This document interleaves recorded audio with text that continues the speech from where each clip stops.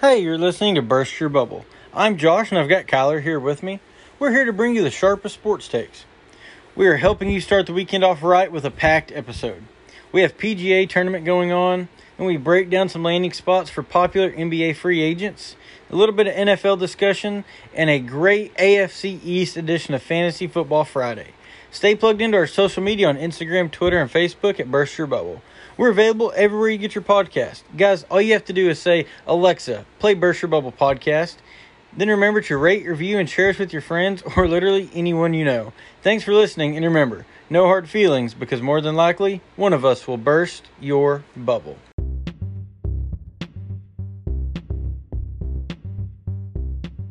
All right, Kylie, here we are on a beautiful Friday, beautiful Friday in New Jersey. We kind of got late starting this one, but it's okay. We're here now, and we're going to get through it.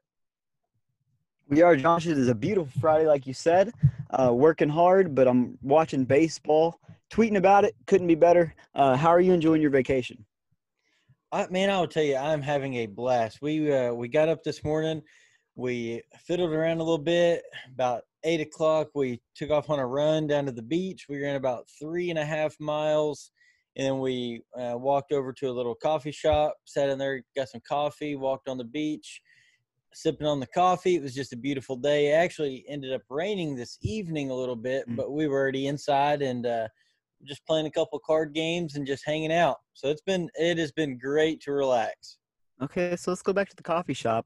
Let's get the vibe of the coffee shop. Let's hear it. Okay, so it was very small, very small. I don't think that they could fit more than 6 or 7 people in there. Perfect for COVID. Yeah, exactly. So they didn't lose any business, I'm sure. No. We her great aunt told us about this little spot, gave us a flyer for it. Becca got a caramel frappe like normal, and I got a basic white girl white chocolate mocha. Oh. And so yeah, they were playing some good jazz. We just hung out for a minute till we got the coffee, and it was pretty good. There was What a kind of one woman who was working. She was probably 73, and she was just as sweet as could be. as they all are down there? It's really just a simpler world in those parts of the country. Absolutely. A lot of the East Coast can be rude, but actually on this little strip of the island, you have just a lot of retired or people on vacation, and everyone's just here to have a good time and relax. Man, and it's something we could all learn from. Absolutely. I wish I met more people like this. So you said you had a white what was it? A white chocolate mocha, basic white White girl chocolate drink. mocha. Yeah, that's pretty basic. I like it. It sounds good, Josh. It sounds like you're having a lot of fun down there. Sounds like you got a workout planned in a couple hours. So I'm happy for you, man. I'm jealous, actually. Whenever we talked in the airport right before the interview with Kyle on Wednesday's episode, and you told me I was going to gain some weight eating all those honey butter chicken biscuits from Whataburger. But so I gotta do something to burn off all these calories. Yeah, because I bet you're eating pretty good. Absolutely, I am. So how was your first day at the baseball expo? Dude, like I said, it was amazing. I got to watch baseball all day. Got clips and different highlights sent to me all day from parents and field scouts and my bosses and different people that are at the fields and different teams, and seeing all these kids really vying for a dream, really trying to get noticed, really, especially we'll talk about the MLB draft here in a little bit. Is with that going on, really seeing these kids work to get there, and these are 15, 16, 17-year-old kids, best in the state. So really fun to watch them and really fun to showcase their talent. Well, go ahead, give it the plug. What is your expo called? What are you tweeting from? So it's a Big Fire Showcase. You can follow us. Just look up Big Fire. You'll find it. We're tweeting all day long the next few days and all weekend for the rest of the summer. So give us a follow. It's a lot of fun if you like baseball. I could be mistaken, but I'm pretty sure even the Tulsa Drillers got in on the tweeting today. They did. So the first of many blue check marks to get in on the Big Fire and Burst Your Bubble. So be on the lookout for that. And we're actually going to have on one of my bosses from Big Fire. He was actually a ball boy and assistant manager of the mascot for the Oklahoma City Thunder for 6 years. Oh, wow. For Rumble. That's awesome. I can't wait for it. Yeah, and his first year was when the Hornets actually moved there with Chris Paul's rookie year. So he's got some great stories. Can't wait to have him on. Absolutely. Going full circle, having Chris Paul back now. Well, I guess we can go ahead and dive into some headlines here, Kyler. Let's do it. What do you got? So I guess we can start with a little bit of college or a little bit of NFL. John Harbaugh is frustrated, Kyler. He is frustrated of the outline in the memo, the guidance, you want to say, for the reopening of practice facilities. So, quote, these guidelines are impossible. These guidelines are impossible. So he says that there's too many things that they are wanting them to do that's just impossible to adhere to all of the restrictions and all of the guidelines that they have set forth. So, Josh, this reckons me back to a take that I had when I told you about I think it was a New York Times article headline that said, "Will students wear masks all day?" No, they won't. And that's the same thing with NFL coaches. They won't wear their masks all day. Yeah, they're not going to wear their mask all day. And it's like you said, this is a communication sport. He has to be able to practice. He has to be able to coach. He says, are guys going to shower one at a time all day? Are guys going to lift weights one at a time all day? No, it's not going to happen, and something needs to change. Yeah, that's actually what I've kind of wondered about, not really worried about. With my gym reopening, even at my apartment, what I haven't been yet, but like I kind of want to know like how many people they're letting in at a time. Like what's are they wiping down the weights? Like not really because I'm worried about it. Just like I'm kind of curious, and I'm definitely curious in the NFL training facilities.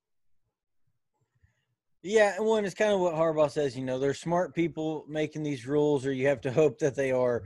And so it's almost even in our day-to-day lives, you have to trust that the people running the businesses and the gyms that we go to, and even the NFL teams and all major league sports are adhering to the guidelines and taking the precautions necessary. It just seems for some of these professional sports that they need to kind of get realistic with what's going to happen and make rules based off of that. Yeah, I mean, Josh, I don't know about any of this, and I think we've kind of reiterated that from the beginning since the podcast began. Since right around the NBA getting canceled, Josh, we don't know anything, and that's pretty obvious. We see states that seem like they're having somewhat of a second outbreak or second, whatever, since states are kind of reopening, but that's kind of expected. But again, Josh, I don't know. So I think we're going to see football. I think everything is going to stay open, but again, I don't know. Yep, definitely not a health expert. We can only guesstimate as to what's going to happen. But this is very interesting to come out from John Harbaugh and the fact that he is such a prominent voice in the NFL. And if he's frustrated, you have to think that other teams are as well. Someone who has not been frustrated, or can't say they're not frustrated, but they haven't let this stop them, is Daniel Jones with the New York Giants. So it's been reported that Daniel Jones has been conducting throwing practice he's invited all running backs, wide receivers, and tight ends to participate down in Austin, Texas. And so some of the players that have been were Darius Slayton, Golden Tate, and Caden Smith. I'm all in on that. All in on Daniel Jones and the Giants this year. So this is a big time move for a young quarterback trying to come into his own, building chemistry with the team that struggled offensively last year, and hopefully getting a little bit extra work in the off season, little bit of throwing practice will do wonders for the New York Football Giants.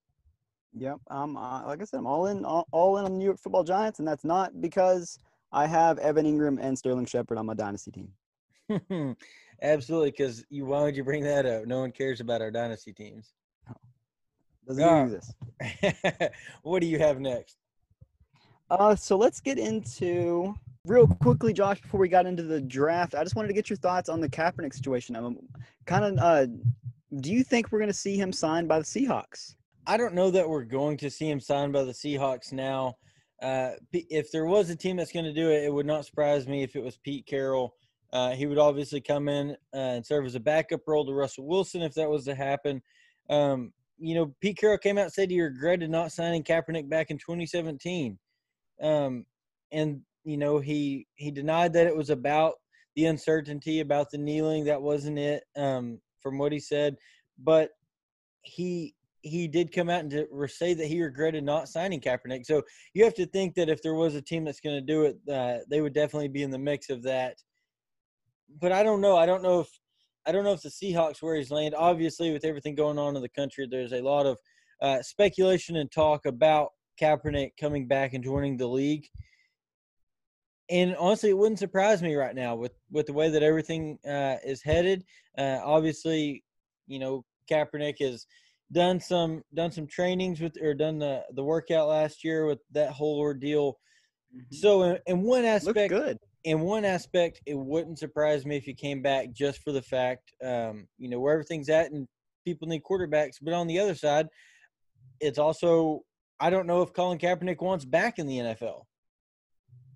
That's a really good point. I mean, but judging off that workout he did last year, I mean, some people say that was somewhat of a publicity stunt, but I don't believe that. I watched the entire workout, and he was really devoted to that workout, really involved in it, really engaged with his receivers and with everybody out there and his coaches. So I think for sure he wants to be in the NFL. And, we saw that Pete Carroll did say he regretted not signing him in 2017, but he also said that somebody came forward this week and asked about Colin Kaepernick. So, Josh, who do you think that team was? Well, the first team that comes to my mind would be the Chicago Bears, and that's just because they need a quarterback. Because you can only put your faith in Mitch so much. Well, I guess that's not actually fair. They do have Nick Foles, and he's on a pretty big contract. So I don't really know. It's tough to speculate. And I'll go back to my statement real quick on Kaepernick. The only reason I say I don't know that he wants the NFL, that the workout last year was definitely a publicity stunt from both sides. Not just Kaepernick, it was a publicity stunt by the NFL as well, to get him how they did, and then for Kaepernick to change the location. There was a big fight about it. Both teams were trying to get some media favorability in that ordeal. But with everything that happened and the bad blood between Kaepernick and officials in the NFL, that's why I say I don't know that he wants to actually be a part of the league. Yeah, for sure. Maybe he feels somewhat even, if he even felt maybe there was some sort of trust he could maybe muster going into that workout, it was all lost then. But the one team that I for sure could see that did ask about him, the Jacksonville Jaguars. I mean, a really progressive owner in the Mr. Khan. His son, he runs AEW basically. So I would definitely not be surprised if we saw Kaepernick end up in Jacksonville this season. See, I'm still pulling for I say I'm pulling. I know that Jacksonville needs another quarterback, a veteran to kind of steady Minshew, which is kind of why I've had Cam Newton on the radar to end up in either Jacksonville or New England. And with the signing of Hoyer, it makes more sense for him to go to Jacksonville. But if they could bring in Colin Kaepernick, I think that they would definitely do that. Kind of depends on how much faith they have in Gardner moving forward and if they want to put in extra competition. I think they do have a lot of trust in Gardner Minshew moving forward. But I just think, bringing in Colin Kaepernick, he's not going to be there for more than 2 or 3 years. So I think bringing him in for at least this year, maybe 2 years, I don't see how it hurts much. Absolutely. Well, I'll ask you this: if he goes to Jacksonville, what kind of role do you see him having? A leadership role. I mean, I don't think he gets in any games. I think Gardner starts all 16 games. Yeah. Okay. Yeah, I'm right there with you. It would be, you kind of like with Cam, it would be that veteran-esque presence. Yeah, a locker room guy. Absolutely. Well, it's definitely interesting to think about the possibility of seeing Colin Kaepernick back in the NFL after all this time and what he would look like coming back. Yeah, it's going to be a lot of fun. Josh, did you have anything on the NFL, on the MLB draft? Oh, absolutely. We can get into the MLB draft a little bit. Boy from Arkansas made it second pick overall, Heston Kjerstad. went to the Baltimore Orioles. Huge pickup here. This made a lot of people happy around my area, Tahlequah, Arkansas. The Orioles got a lot of new fans through this. So one of the strengths for the Orioles drafting Kjerstad, he's a right fielder, but what this is really going to do, he was projected top 10, but they really think that he's going to be able to take one of those lesser deals. That way they can sign or at least target another elite player to go along with him. And if they can get some depth in the outfield, as well as a designated hitter with the raw power that Kjerstad has, that's just going to do wonders for the Orioles moving forward in their lineup. The Orioles could use some power in the middle of that lineup. So, like I said, Josh, I was watching high school baseball, getting those takes delivered, getting those highlights and videos and pictures and clips and interviews and all of that delivered to me all day. So I couldn't really digest too much of the MLB draft. I really just saw some storylines that I would see on Twitter as I was scrolling through. One thing I saw is the number 7 pick was a walk-on at New Mexico State. Oh yeah, Nick Gonzalez. Yeah, he was a monster this past year, putting up huge numbers. That's ridiculous. I mean, so I saw he was a walk-on, and I kind of said to my buddy that I'm working with, I was like, well, at what school? Because maybe he just turned down to a lot of schools and maybe just walked on to like Cal or Stanford or something. No, he walked on at New Mexico State. I mean, yeah. So I got to give it up to that guy. Did you see the numbers that he put up? No, I didn't. Listen to this, and this is accurate. He had a 4.48 batting average, a 6.10 on base percentage, and a 1.115 slugging percentage. Wow.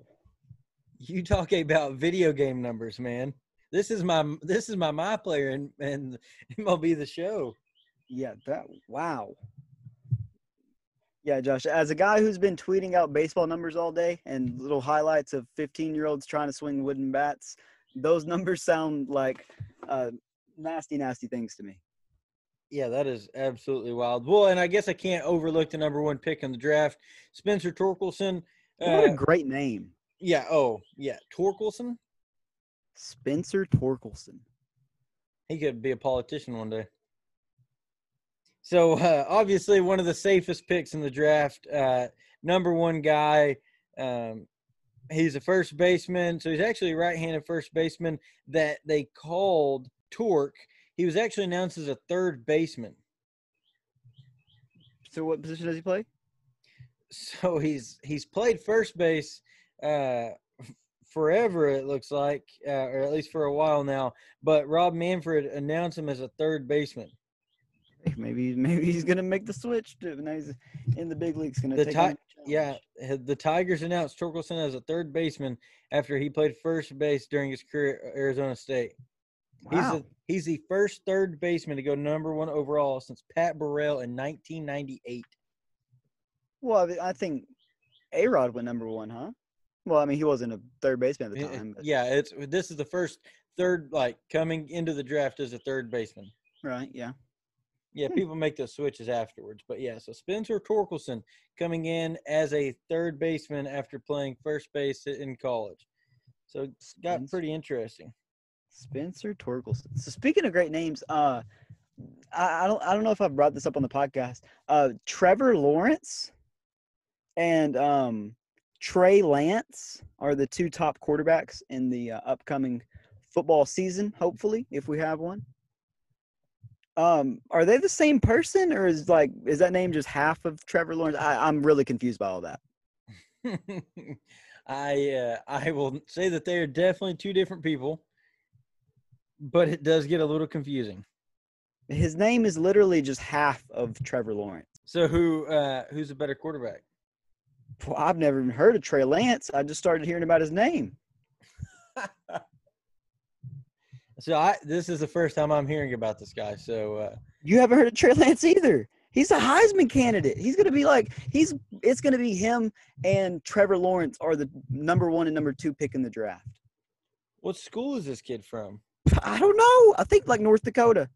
I thought it was Trey Lance. Trey Lance, yes. Okay. North Dakota State. Hey, I was right.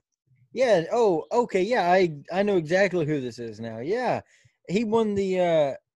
Didn't he win the Jerry Rice? Yeah, he won the Walter Payton and Jerry Rice Award. Yeah, yeah, yeah. This kid's good, man. He's Yeah, he's really gonna good. be like a lot of people are saying he's gonna be the number one pick in the draft. Uh, he could. I think you're going to see a Tua Burrow situation. I think that I think he definitely could. I think he's going to end up taking some shine away from Trevor Lawrence this year, especially with Lawrence not being able to win it all last year. And because his name is half of Trevor Lawrence, it's easier to say. I wonder how big his hands are. That's a great question. I wonder how long his hair is. Well, in these pictures, oh, I don't know. Due quarantine, I'm not sure. Yeah. That's a wow. Trey Lance. Yeah, I've watched a lot of highlights on him. I guess I didn't recognize the name. I'm all in. North Dakota State, I'm all in on that. Yeah, whenever we start doing locks of the week, I know exactly where I'm putting my money. So let's talk about college football a little bit. Let's stay there for a second. Who do you like in this college football season, Josh? Just let me get one or two or three, just your favorites to win the college. Who's going to be in the playoffs? I'm going to go with I'm an Oklahoma guy. I'm probably going to put OU back in the playoffs. The things that Lincoln Riley can do with the football team and offense is just absolutely incredible. It seems it doesn't matter who his quarterback is, they're going to put up Heisman numbers and have a chance for a Heisman, and the team's going to play well. That defense just keeps getting better and better. So I'm definitely going to put OU in the playoffs. I'm going to put Clemson back in the playoffs again with Trevor Lawrence. I think that he's going to be able to lead them back into the playoffs moving forward. So he's going to be a lot of fun to watch this year, just like he has been through college. So I think that they're going to be consistent and get back in the playoffs. And obviously, it's hard to root against Alabama. They did just lose Tua and quite a bit of talent there, but you just can't bet against Nick Saban. So far, I've got OU, Clemson, Alabama. So I'm all in on that Alabama pick, and that's actually I'm actually going to pick Alabama to win the national championship next year, solely because this is the champion. This is the formula that Nick Saban wins national championships with: a great defense, a systematic defense, and a placeholder at quarterback to just not turn over the ball. Yeah, that's all it is. Just don't turn over the football, and that's the biggest thing, especially college football. Whenever you go against teams, with such good defenses that you're playing, like LSU has been, if you turn the ball over and give it to one of those prolific offenses, you're probably going to get screwed over there. Yeah, and Josh, I think a real dark horse to make the college football playoff, and I'm completely off of OU, as you know, Oklahoma State. I love it. I think it's going to come down to the game Oklahoma State at Texas. That's who's going to decide who's going to represent the Big 12 in the playoff. I love it. You know me, go Pokes. I'm Pokes all the way. So I'm loving this. I love this optimism by you, Kyler. Yeah, I mean, and honestly, Josh, I'm not even all in on Clemson. I mean, North Carolina is going to be really, really good. They were good last year. They finished poorly, but they're going to be really good next year. They're returning a lot of starters. I think they could upset Clemson, and I think Clemson could lose maybe 2 games, maybe 3. So another team that I think has a chance to make it into the playoffs with Justin Fields back for his junior season, the Ohio State Buckeyes. Yeah, They lost it. Yeah, they lost a little bit of talent in Jeff Okudah and Chase Young on defense, but they still have got like Sean Wade is at cornerback, and there's a DB Zach something. His name was Zach. Zach Harrison, DB over there in Ohio State. So I mean, they have a lot of. I mean, obviously it's Ohio State; they always have potential, but they're definitely someone who could be climbing through the ranks, look to even make noise to win a national championship. So yeah, I really like. It's really hard. You can't count Ohio State out, but I think the Big Ten could put 2 teams in the playoff. I mean, it's very likely that Ohio State and Penn State are both in the playoff. Penn State was a really, really good football team last year. They were really, really underrated. I think they've lost, Josh, 4 games in the last 5 years. Yeah, they were really good. I think a lot of preseason rankings have them at number 5 right now. Yeah, what's their quarterback's name though? It's something not good, something you wouldn't trust at all to lead you into a college football playoff. Was it like Ted? No, it's not that. Oh, Sean Clifford. Yep, Clifford. That is not a quarterback you want to be in your huddle. 2 minutes left. You're down 8 against Alabama. Yeah, well, that's when you go into a Ryan Tannehill situation. They've got 3 really good running backs, so you just give the ball to Journey, Noah, and Devin, and get the hell out of the way. That's true. Try not Hopefully to they do. throw an interception. Yeah, but like I said, Josh, I think it's really, really likely that both of those teams go into their matchup, and it's probably going to be one of the last weeks of the year. They're both going to be undefeated, and they both end up in the national or in the college football playoff. Absolutely. And one thing, going back to Oklahoma State real quick, I'm so excited to watch Chuba Hubbard this year coming back, and what could be his final college season and before he goes in the NFL. That's no insider news. That's just a guess of mine. This will be his last season. Yeah, and so I was shocked he came back. Shocked. I was too. I was so happy though. Like I said, as an OSU fan, I was happy he came back and wanted to go at it again and make some noise there in Stillwater. So definitely excited about this coming up season. Definitely. So what other headlines do you got? I think we got 1 or 2 more. Yeah, so we can jump into the NBA if you're ready for that. So we can talk about a little free agent talk in a second. Real quick, I just want to get into a little bit of the scheduling. No dates here, but the statement that came out as the NBA is firming up the 22-team restart, 14 of those teams will be eliminated within 53 days of arriving. And then go ahead. Go ahead. Okay. No, go ahead.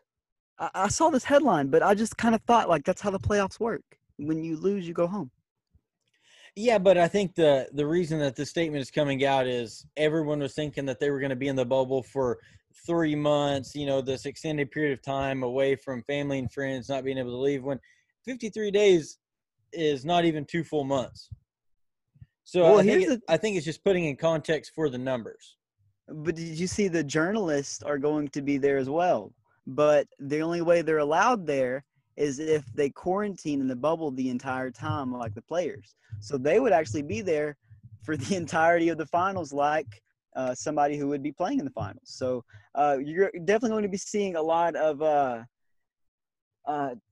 what's the word I'm looking for, Josh? Complaining that their silver spoons aren't shiny enough. Yeah, well, at the end of the day, the NBA can look right at any of those reporters and say, hey, look, you chose to be in here. These players have to be here.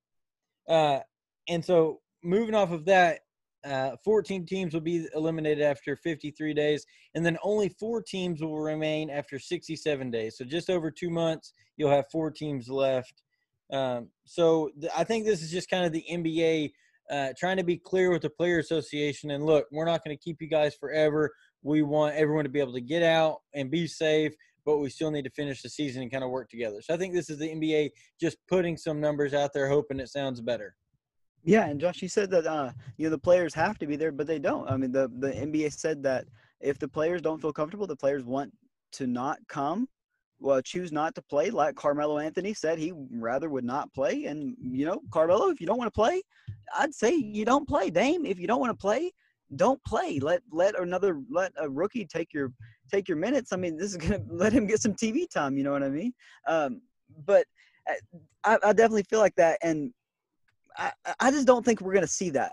And I definitely think that if Carmelo was on a 5 or 6 seed, his tone would be different. But I think that's goes without saying.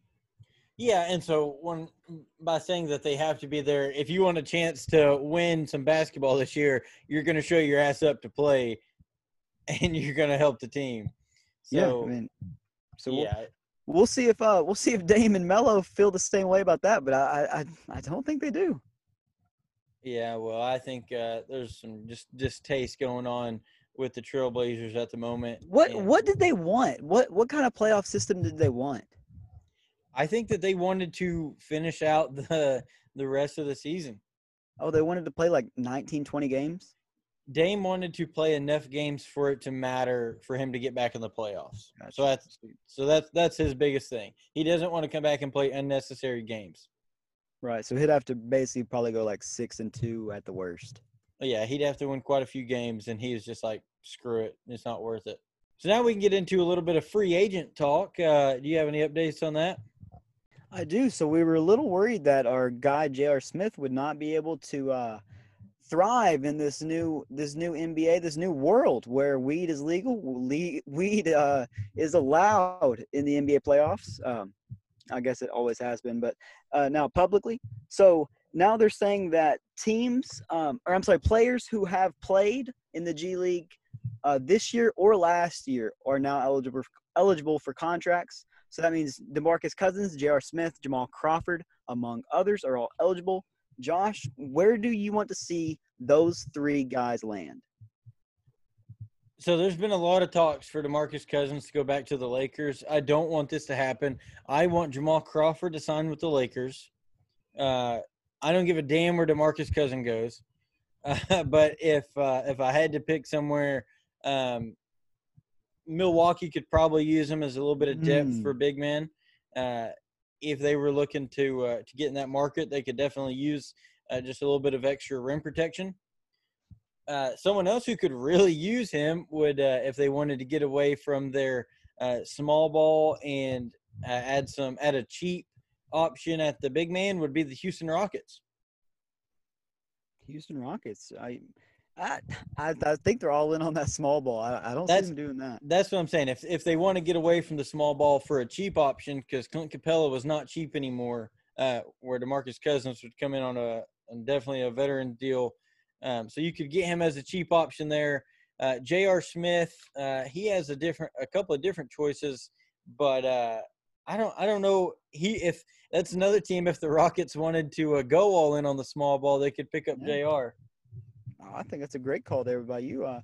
JR to the Rockets. That sounds like a great fit. Him and Harden down there. I guess they'll be in Orlando, so not a lot of fun to get into.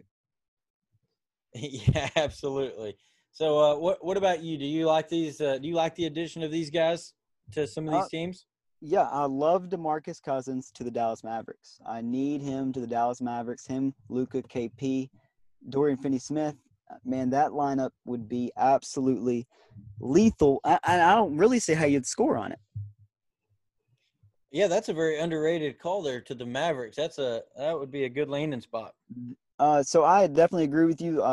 Jamal Crawford to the Lakers would be a lot of fun to watch, but I think J.R. Smith reunion with LeBron in La La Land. I think that's a match made in heaven.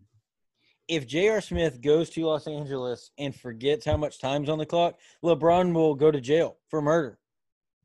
Or what if he goes to the Clippers and like hits a game-winning shot? Oh, God, I could not imagine. Like he gets a rebound with like 3 seconds left and just makes like it's a buzzer beater. An incredible like time management play. Like calls a timeout. Oh, oh my God! I can't imagine what the fans would do to the Cleveland fans would do. I can't imagine what LeBron would do. LeBron might. You said go to jail for murder. He might go to jail for murder. Yeah, that's not good options for JR. We need him to stay away from the Clippers. We might just need him to stay away from LeBron. Period. Get into somebody who won't see LeBron in the playoffs. Yeah, we need to send him to the Wizards. So do you know when it is that these players can get signed again? What was that date? It's likely to start before July 1 is when players will be allowed to sign and waive players. I think it's going to be about a 9-day period. Okay, well, that'll be good then. Get everyone kind of accustomed to what's going on, getting everyone back in there so we have an idea of what the hell is going to happen. Yeah, and I honestly heard Russillo points out on his podcast, but, it's been made a big deal that the players, they really have wanted a lot of time to be in shape, to be really healthy as possible to get back into this. And it's been said that the owners don't really care, that, that's not really a focus of theirs, but it seems like that's what the players got. I mean, Josh, we're talking about, how far away it is and, how far away it is since they've announced it. And, I think that's just because players are now allowed back in their gyms and they're getting back in shape, starting basically the beginning of July or beginning of June for all the teams. So, the end of July, that's a lot of time for the players. Which is well needed and well deserved. It's going to hopefully give us better content, less injuries coming back whenever basketball does start up. Yeah, so I mean, Russillo had this line. He said, they said they needed 30. They still needed 30 days, so that really means they needed 45. But it turns out they needed 60. I've actually got a couple more free agents, Josh, to throw at you. This is one more point guard, Isaiah Thomas. I mean, there's no way he doesn't get signed, right? I mean, yeah, he'll probably get signed just for added veteran depth going into the playoffs.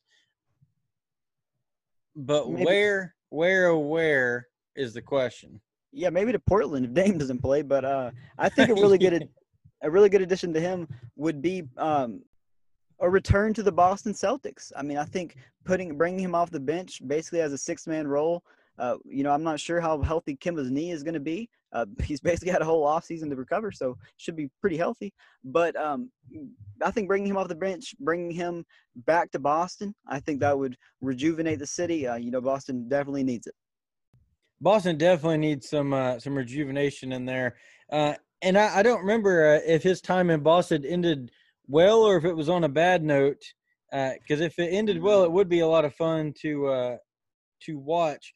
I'll tell you, another team that could use that would be Miami. Oh, yeah. Miami could really use a point guard.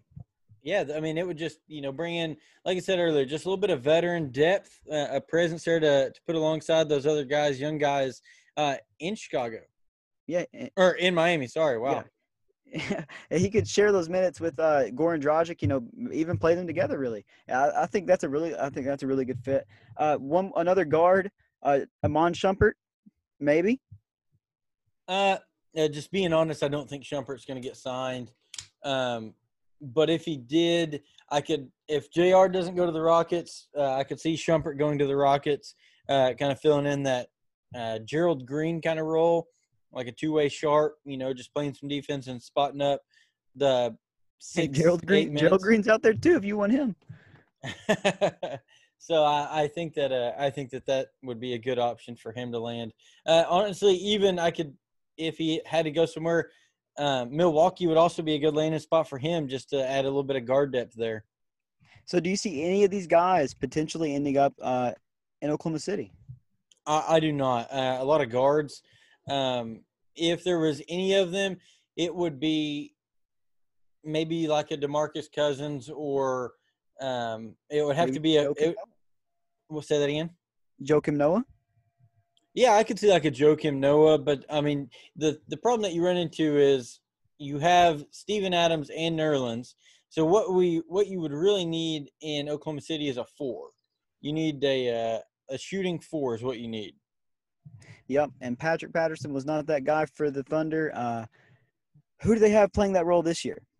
It's been a lot of Gallo. Right, yeah, Gallo's been there. He's gone for this year, huh? More than likely, yeah. Really, I think he does have like an option. Right, he does have an option. But it's going to be one of those things where I'm surprised. I'm actually really surprised the Thunder didn't trade him whenever he was playing so well. But then there's also the stance of, hell, they're playing really good basketball, and we've got 13 draft picks in the next 6 years or what the hell ever it is. So, I mean, maybe Presti's not too worried about it, or maybe they're having some side conversations with Gallo. But I really expected to see him in a Lakers uniform this year. Oh, yeah, I think that would have been fun to see. But I think the side conversations have more been with Chris Paul. I think Chris Paul and Sam Presti have been hand-to-hand in this Thunder season and how well it's gone. I think they were both ready to jump ship as soon as things started to go bad, but they just never did. Yeah, absolutely. And to be honest, before this season, finding a trade destination for Chris Paul was not going to be an easy feat. Right, but I think if they really wanted to, they could have got it done. Yeah, but we both know that Sam Presti is not that kind of GM. Sam Presti is the GM where he's going to get what he feels is enough value out of whoever he's going to trade, because he still has Chris Paul on contract. So he's not obligated to trade Chris Paul. The only thing that would have forced it would be Chris Paul refusing to play, which I don't think Chris Paul's that kind of guy. So I think that they just kind of went with what was working, and that was winning basketball. Yeah, it's definitely worked this far. So I'm definitely looking forward to getting the NBA back, getting some live sports back on the TV. Josh, did you watch any golf today? I actually did not get any golf. I got some updates on my phone throughout the day, but I did not get to watch any golf. Ooh, I watched it all day. It was on in the background all day long. I watched Justin Rose pour in birdie after birdie. I watched Jordan Spieth. I think Jordan Spieth is going to have a really, really good year this year. I said that on the pod on Wednesday, didn't I, Josh? You absolutely did. I did see the putt from right off of the green. Was it by Rose? Oh, Justin Rose, yeah, that long. Oh no, that was Rahm, wasn't it? When Brooks cussed. Oh yes, yeah. He said. So definitely, it was a little sad to see that Ricky was the only player that agreed to wear the hot mic. I was definitely really upset by that. I mean, it would be just horrible commentary by Darren Ravel and whoever the hell else was Alan Shipnuck. It was awful. And then every once in a while, we would just get Ricky in like a greenside bunker talking to his caddy for like 4 minutes, and it was incredible. And if we just had that the entire time, I don't care who's wearing the mics. I don't care. And we've been touting this the whole time. If we could get more access to what these guys are actually saying, the conversations that are being had, this would make the sport so much more enjoyable. And it makes so many more household names. And it makes better TV. Like Harold Varner today. Harold Varner shot 6 under, 5 under. He might have even shot 7 under. He might have a share of the lead. And this guy was in the share of a lead of a Masters last year, in a major last year, famously in that major, in that final round, he shot an 84. But he was there on Saturday night, and that's all that matters. So if we give him a mic, if we let him go out there with a hot mic and he goes out there and shoots a 64, he's now a household name, because I guarantee today's round was a higher draw than any first round PGA Tour event probably ever. And he did end up sharing the lead at 7 under. And you're exactly right. He's this far into it, and people still don't know. But if we had access to more of these players, you would get to see a lot more personality from these guys, and those names would be more common. I mean, yeah, and that's the thing. Like, these guys aren't funny. These guys are professional golfers, and that's what they do for a living. They play golf, and golf is a really isolated sport. You're out there by yourself a lot. You're out there with your caddy a lot. You're driving around in carts by yourself, just thinking in your head. And, like, it's a really taxing sport on the mental. And, these guys have a really, really kind of, I don't want to say weird sense of humor, but it's different. It's not like your normal athletes, your normal guys. These are professional golfers. So, I mean, and I think the golf fans would really, really enjoy that. Absolutely. We've been clamoring for it for weeks, for months. Years. So, Josh, I think that's enough on the PGA Tour. We're going to do a full recap on that on Monday, of course. Can't wait to watch the rest of the tournament this weekend. And we're going to do a Fantasy Football Friday coming up. I'm going to tell you why the Bills are going to dominate the Patriots all season long, all decade long, right after this. Kyler, I know how much we both have loved what Anchor has given us as a podcasting platform. Ladies and gents, if you haven't heard of Anchor yet, you're missing out. Most importantly, it's free. Anchor gives you the ability to edit and upload your podcast directly from your phone to get anywhere you can get your podcast. Apple Music, Spotify, it'll be there. You can make money from your podcast with minimum listeners. It's literally everything you need to make a podcast in one place. Go download the free Anchor app or go to anchor.fm to get started today. All right, Kyler, here we are with a Fantasy Football Friday AFC East edition. Fantasy Football Friday AFC East. So we've got the Bills, Jets, Pats, and Dolphins. So from a real game perspective, real quick, this is actually a very interesting division to watch this year because of what could be the fall of the Patriots, the rise of the Bills and the Dolphins, and then you have the Jets with mono. Oh, Josh, you need to stop ragging on the Jets because they're going to be second in this division. They definitely have a chance to be second. I don't think that they will. I definitely do not think that they will be second, but there's always a chance. So you're saying there's a chance? I'm saying there's a chance, but first, Josh, let's start with the Miami Dolphins. Miami Dolphins. What do you think about the Dolphins? You are very high on the Dolphins this year. I think that there's a lot of talent to go around for Miami. I think that they are going to end up dynasty-wise from a quarterback perspective. I think that out of this division, the 4 quarterbacks that you have right now, I think that they have the third best dynasty quarterback. The third best dynasty quarterback? I do. I think that Josh Allen, Sam Darnold, and then Tua, and then Jared Stidham rounding out the 4 spot. I think that he's got weapons in Preston Williams and Devontae Parker and Mike Gesicki. He obviously in redraft. In this division. Oh yeah, in the division. I was so confused. I was like, "Where the fuck is Mahomes?" Yeah, no. In the division. Gotcha. Yeah, I agree. In the division, and so he has some weapons down there in Miami. He's going to be able to throw a little bit because I think that they're probably going to be behind in most games again. So he's going to have a chance to throw the ball and get some fantasy points out of it.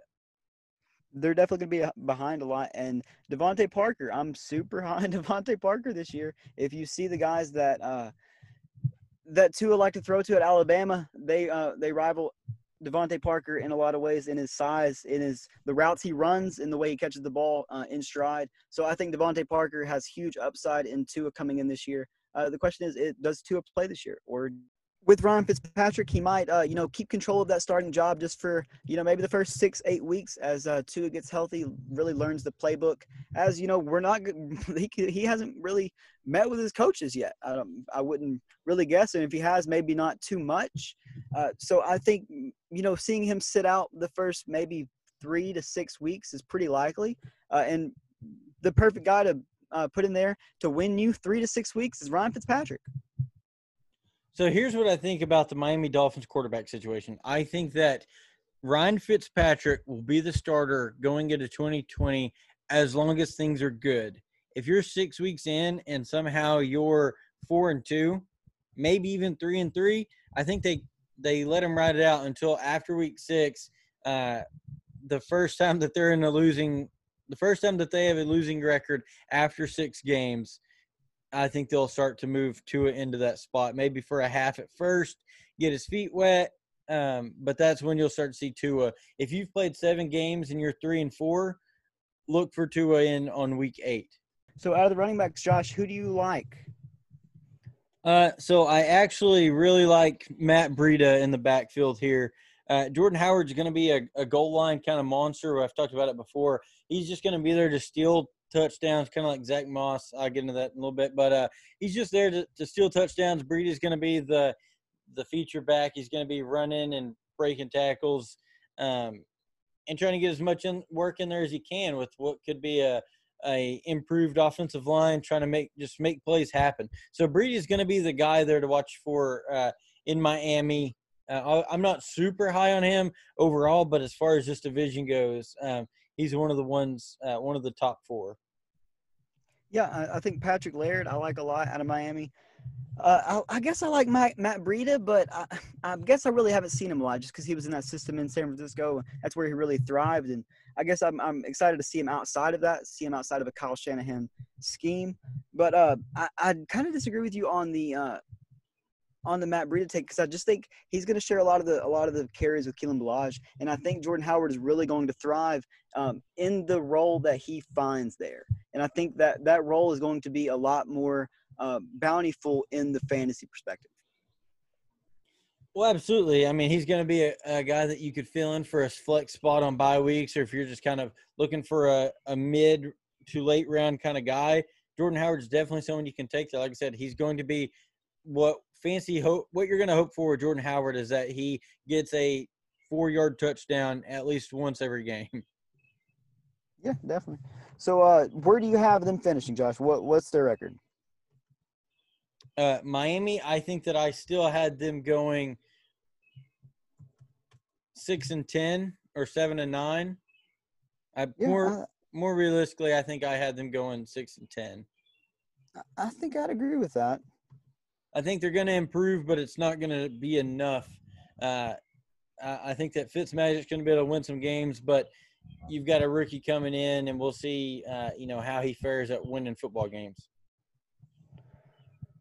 All right. So, who do you got next, Josh? Who do we want to talk about next? Well, let's go ahead and get into it. You were excited about them. Let's get into the Bills. Let's start with the Patriots. Oh, okay. The ones that are going to get dominated. Let's do it. All right. So from a quarterback perspective, Jarrett Stidham, you have to think that he's going to be the guy, at least for now, moving forward. Bill Belichick wants to use him. He's been working out with guys. He's been going after it in the offseason as much as possible. There's going to be some growing pains, obviously. There's not a lot of offensive weapons. One thing that I think one player that will shine in this will be N'Keal Harry. Julian Edelman is going to be a staple, obviously. We know what Julian Edelman can do.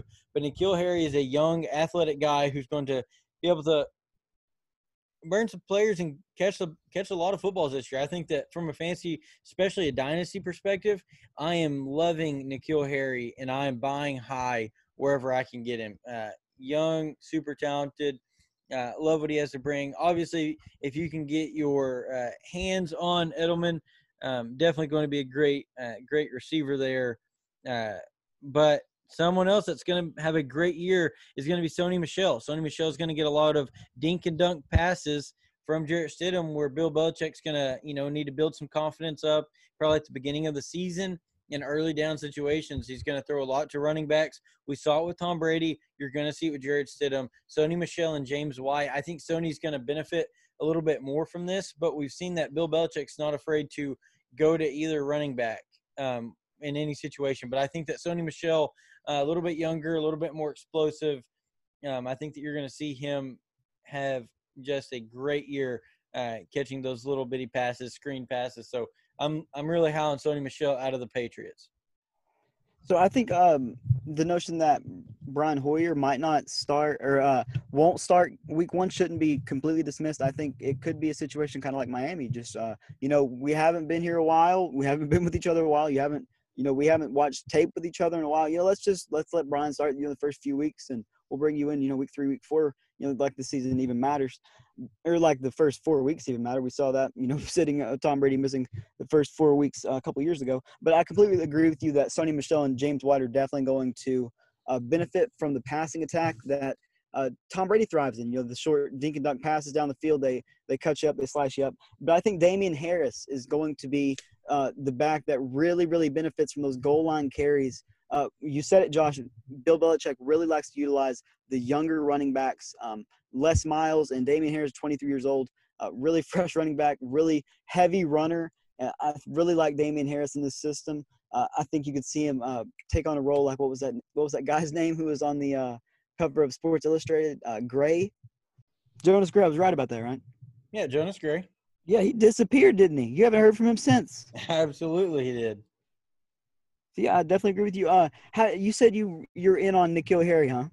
I am. Dynasty, not so much redraft, just because I think that you're going to see a lot of short passes this season. I'm not saying he's going to have a terrible year, but from a dynasty perspective, I love N'Keal Harry. And I'm still in on Jacoby Myers. I still have some Jacoby Myers stock out of North Carolina State. I really like him a lot. And definitely Mohamed Sanu. A full offseason. Obviously this offseason isn't a normal one, but like a full, a real training camp and preseason with Bill Belichick, getting accustomed to that system is really going to do Mohamed Sanu some good. If Bill doesn't trade him, but I think a real sleeper, Josh, and this is for you actually. If you need to go check in your dynasty league tonight, if this guy's available, Dalton Keene, the second tight end out of Virginia Tech. He is a stud. Dalton King. Okay, I guarantee you he's available. He is. He's a rookie. I mean, he's second on the depth chart, so he's definitely highly looked upon by the Patriots. But I imagine he's definitely available. I imagine that the rookie they drafted out of UCLA is not available. But if he is too, get him, Devin Asicki.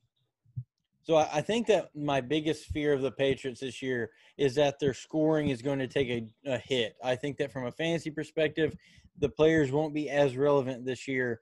I think that they're going to see a lot of a Tennessee Titans from last year, where obviously Derrick Henry flourished, but the quarterback and receivers not so much throughout most of the season. Whereas they're going to just spend the first 6 to 8 weeks just trying to get by and win games, no matter how ugly it is. I completely agree with that, and that's why I think Damian Harris is really going to thrive there. But Josh, let's get into who is next, and that will be the New York Jets. So the Jets are a lot of fun to talk about, but man, there's just it's as exciting as it can be. Obviously, I'm super excited about Sam Darnold coming back off of what was kind of a missed year for him. He went kind of quiet last year, which can also be a good thing, if you look at that versus what Baker did and was super loud and, wet the bed. So Darnold came back, played, all right, wasn't terrible, wasn't fantastic by any stretch of the imagination. But I'm not going to say I'm high on Sam Darnold. I'm high for this division for what we're looking at. Sam Darnold, to me, is a middle-of-the-road kind of guy. From a dynasty perspective, he holds a lot more value for me just because I think that his ceiling could be really high if they get a couple more playmakers over there for the Jets. And I think that's his biggest downfall is just lack of huge playmakers. Right now, obviously, he has a great veteran in Le'Veon Bell and Frank Gore. So, I mean, he's got two veteran running backs. And, if Le'Veon can have some kind of comeback this season, obviously one of the most dynamic running backs that we've seen in a while was Le'Veon just a few years ago. So, I mean, there was a case to be made ever. He had that little hesitation coming out of the backfield, and he would make a cut and run like crazy and run you over. But we haven't seen that in the last couple of years, so hopefully he can get back to what he was. Frank Gore is going to be the steady veteran that gets 3.5 yards per carry when you need that 3rd and 2 situation. Frank Gore will get you the first down. Not a lot of fantasy outlook on my end. I'm not too high on Frank Gore. The only argument that you could make is that they're going to split carries and that there will be some opportunity for Gore to go around. I just don't think he's going to make enough out of it to really make a difference. In a redraft league, if you're looking for a late guy, some depth on the bench, you can pick him up. But to me, other than that, he doesn't really have a lot of value. Wide receiver wise, this is actually where it gets kind of interesting.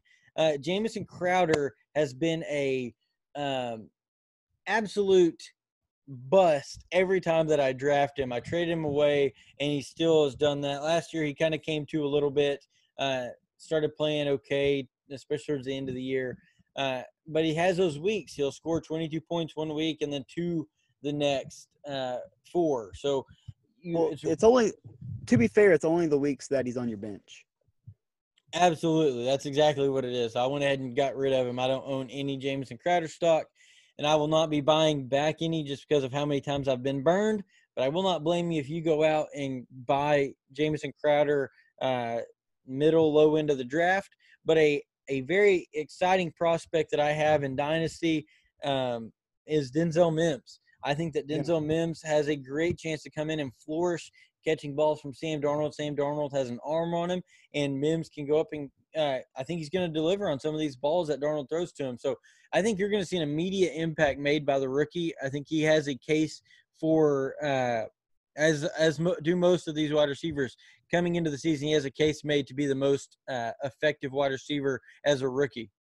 I definitely agree with the Denzel Mims take there. Denzel Mims, I think, is going to fill that big playmaker role that they've been desperately missing since Sam Darnold has arrived there. And I also think Braxton Berrios is going to fill that role. I really like Braxton Berrios out of Miami. Pair him with Brashad Perriman coming out of Tampa Bay. He was explosive last year for Jameis. So I think man, all the tools are here for Sam Darnold. So I'm not all in on Sam Darnold like you are, Josh. I'm like you said, his ceiling is pretty high, but I think his floor is also pretty low. But a guy I am high on the quarterback position at the Jets, James Morgan, Captain Morgan out of FIU. I am so high on him. He is such a cool guy, and I think that plays a lot, not only in the locker room, but to show that he's going to be a successful quarterback one day. Yeah, I mean he'll be waiting a little while. Sam Darnold's still a pretty young guy, so if he stays there, he's going to be. I disagree because I think, like I said, Josh, I think this is the year that Sam Darnold has to prove it. I don't think that he is in a must-prove-it year, kind of like what a lot of people say about Baker. I think that he got a lot of that off of him with getting the mono. I think it took some of the pressure away. I think that he just has to be mediocre this year, and I think he'll be just fine. At least I just think he has too many targets. Now he does, but he hasn't. I mean, he hasn't. He played well with Robbie Anderson his rookie year. I mean, he played well coming in his rookie season. Last year getting mono, and the team as a whole took a step back. Le'Veon didn't play well. I don't think you can blame that on Darnold as much as you can someone like Baker of last year. I guess we're going to give him one more year, and then at this time next year, Josh, we're going to be saying the same thing. You know, oh, this is the year that Sam Darnold has to prove it, when I was saying it a year before. Yeah, if he doesn't do it this year, then I will give him next year to prove himself. But I don't think this is a make or break year. Because I think we're saying the same thing about Dak right now too. Dak's situation is crazy. But let's go ahead and get into the final team here. Let's do it. My boys, the Buffalo Bills. Tom McDermott. I want you to start in on them. Yep, let's go. Josh Allen. People say, you know, Josh, he's not a transcendent talent, a transcendent quarterback. He's not really made to sustain a long career in the NFL. I completely disagree. I think what we saw last year is exactly who he is, and I think that's enough to win this division for at least the next 5 years and probably the next 10. I mean, all the teams we just listed, Josh, they suck. They are not more than 7 or 8 wins, and I mean, you'd admit that. I mean, I asked you what you thought of Miami, and I'm actually probably highest on Miami outside of Buffalo.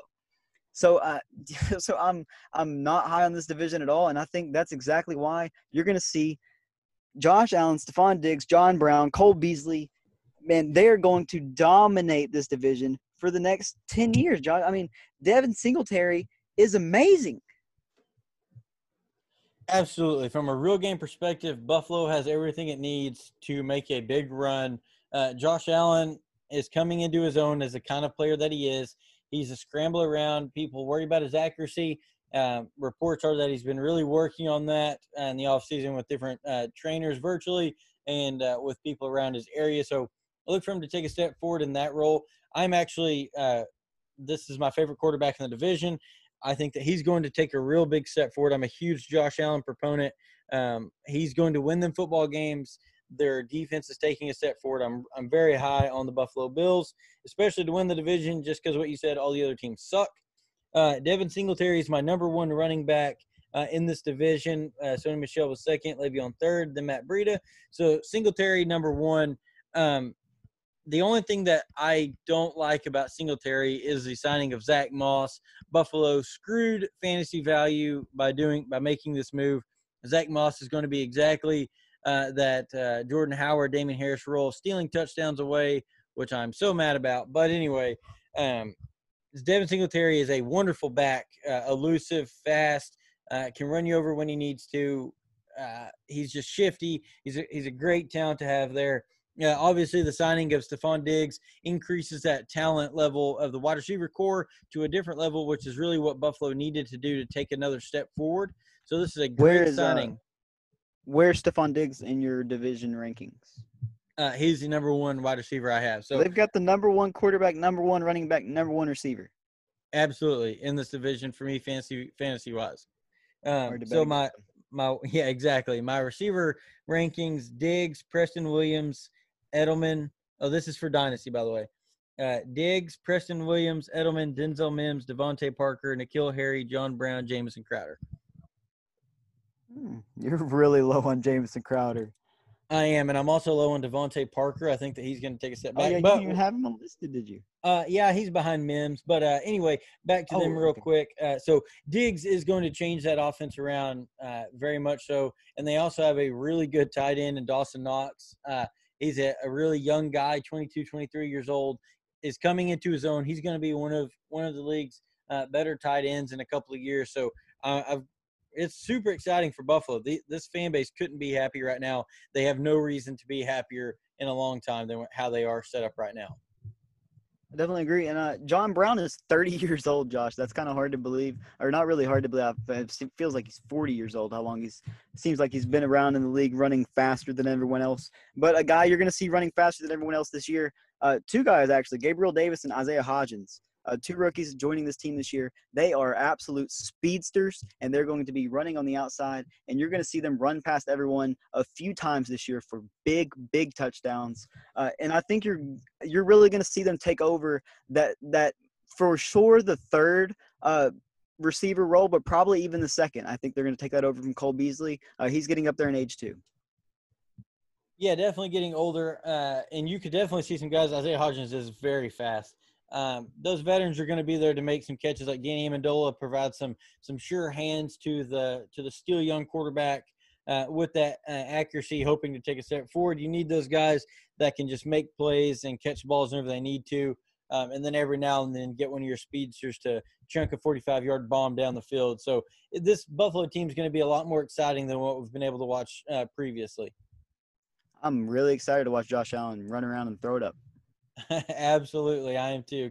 Can't wait for the season to actually get started a little bit. This has been a really good fantasy football segment. The AFC East has a lot of talent and a lot of question marks, so it's really fun to dive into a lot of the. I like to dive into the question marks more than I do the absolute stars. So this one was a really fun one for me to look into and to get some stats for. I loved it.